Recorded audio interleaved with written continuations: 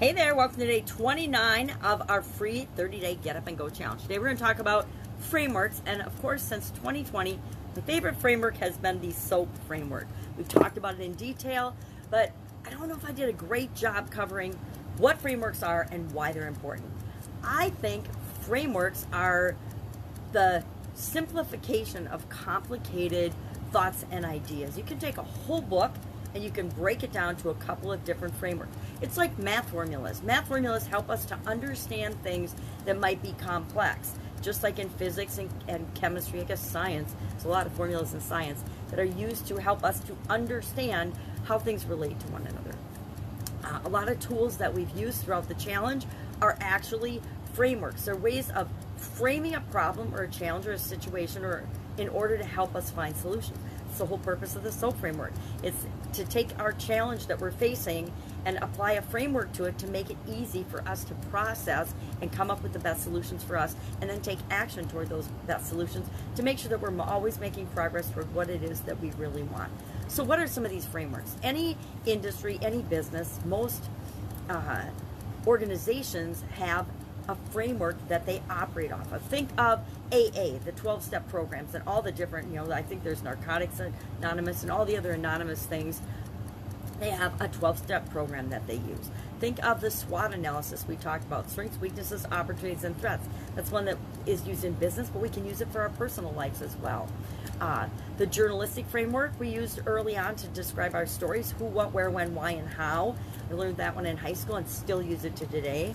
The urine analysis and the other decision-making tools that we use are ways to remember, and it's a framework, a way to make decisions more quickly and easily.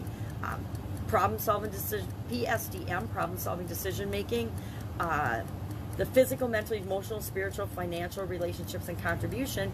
That's a framework for looking at our life and simplifying it so that we can find ways to manage the different areas and aspects of our life so we don't forget anything important, but that's a framework. The DISC analysis, the Myers-Briggs, all those personality tests, those are just frameworks and frames of reference to try to explain the complication that is the human personality. So strategic frameworks, what are the components of a framework or a strategic framework, and why do we want to know what they are? Primarily so we can figure out our own. We want to find what works for us. We are a living example of all of the different experiences that we have encountered so far. We want to take those things that we've known, the things that work for us, and continue to do them, and the things that don't work for us, we want to maybe let some of them go.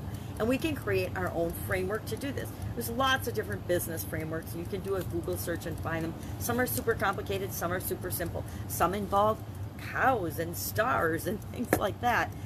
And decide what type of a framework you want to look. Almost any topic, you can do a Google or whatever search engine you prefer search and find examples of frameworks and graphics and diagrams that simplify that topic, that industry, that problem.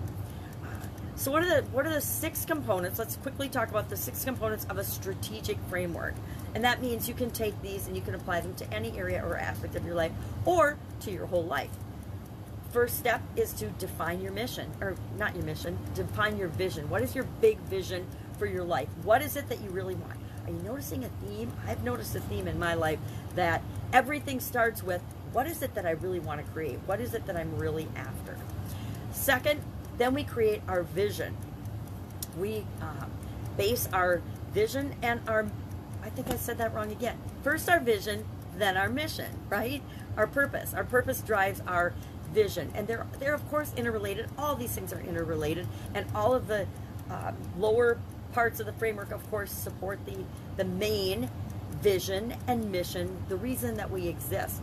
And we need to include our core values, our passion, our purpose, our reason for being into our vision and our mission. Third, we want to set our objectives. What is it that we're trying to accomplish? What do we really want to achieve in our lives? That's where I talk about and think about my legacy goals, and that's why I use the framework of physical, mental, emotional, spiritual, financial, relationships, contribution, communication, and confidence this year to set my objectives and my goals, because I know that they will feed into my vision and my mission and my purpose and my core values and my reason for being and the things that I'm passionate about. I'm going to make sure that they're all interconnected. Fourth, we're going to develop a strategy. We're going to start with, okay, what are some of the things I can do to go after and create this reality for myself? Then step 5 is to outline your approach. Figure out not the entire detailed plan, because guess what? Plans always change. But what is my approach? What is my tact? What is my approach? And then finally, 6th, we're going to support that with, I call them action items or tactics. What do we actually need to do to make this approach a reality in order to support our strategy and our objectives, our overall goals and things we want in our life that create and virtually guarantee that our mission and our vision are achieved for our life. So that's the parts and the components of any good framework. Can you miss some? Sure. Can you call them by different names? Absolutely. And will it matter? No. So our action item today is think about some of the frameworks that you've experienced in your life and how they have positively impacted your ability to create what you want, get the results that you want. Try one of these on for size. I would say think of the ones you've used and how have you had to modify and tweak them, because the way that anything works in our life and the way we'll act on it is when we make it our own. We learn and see and hear things all the time, but it's when we take them and we make them our own, we morph them into something different. It's like the imaginary friend visualization. I don't know anybody else that has an imaginary friend visualization. Taken visualization and tweaked it and made it my own and made it work powerfully for me. It might not work for you, but it works for me. So you have to make yourself your own best science experiment and tweak and try and figure out what works for you. Because bottom line, that's the only thing that matters, is what works for you. Love you to share one of your frameworks or a framework that you're exploring in the comments below. Or if you're brave, share your personal framework. I wish I could just share one, but I think I've shared a lot of them throughout the challenge because I have a lot of frameworks. But right now my personal favorite is, of course, the SOAP framework. Why? Because it's making change and challenges as easy as breathing for me and thousands and thousands of other people, and that fulfills my vision, mission, purpose, and all of the above.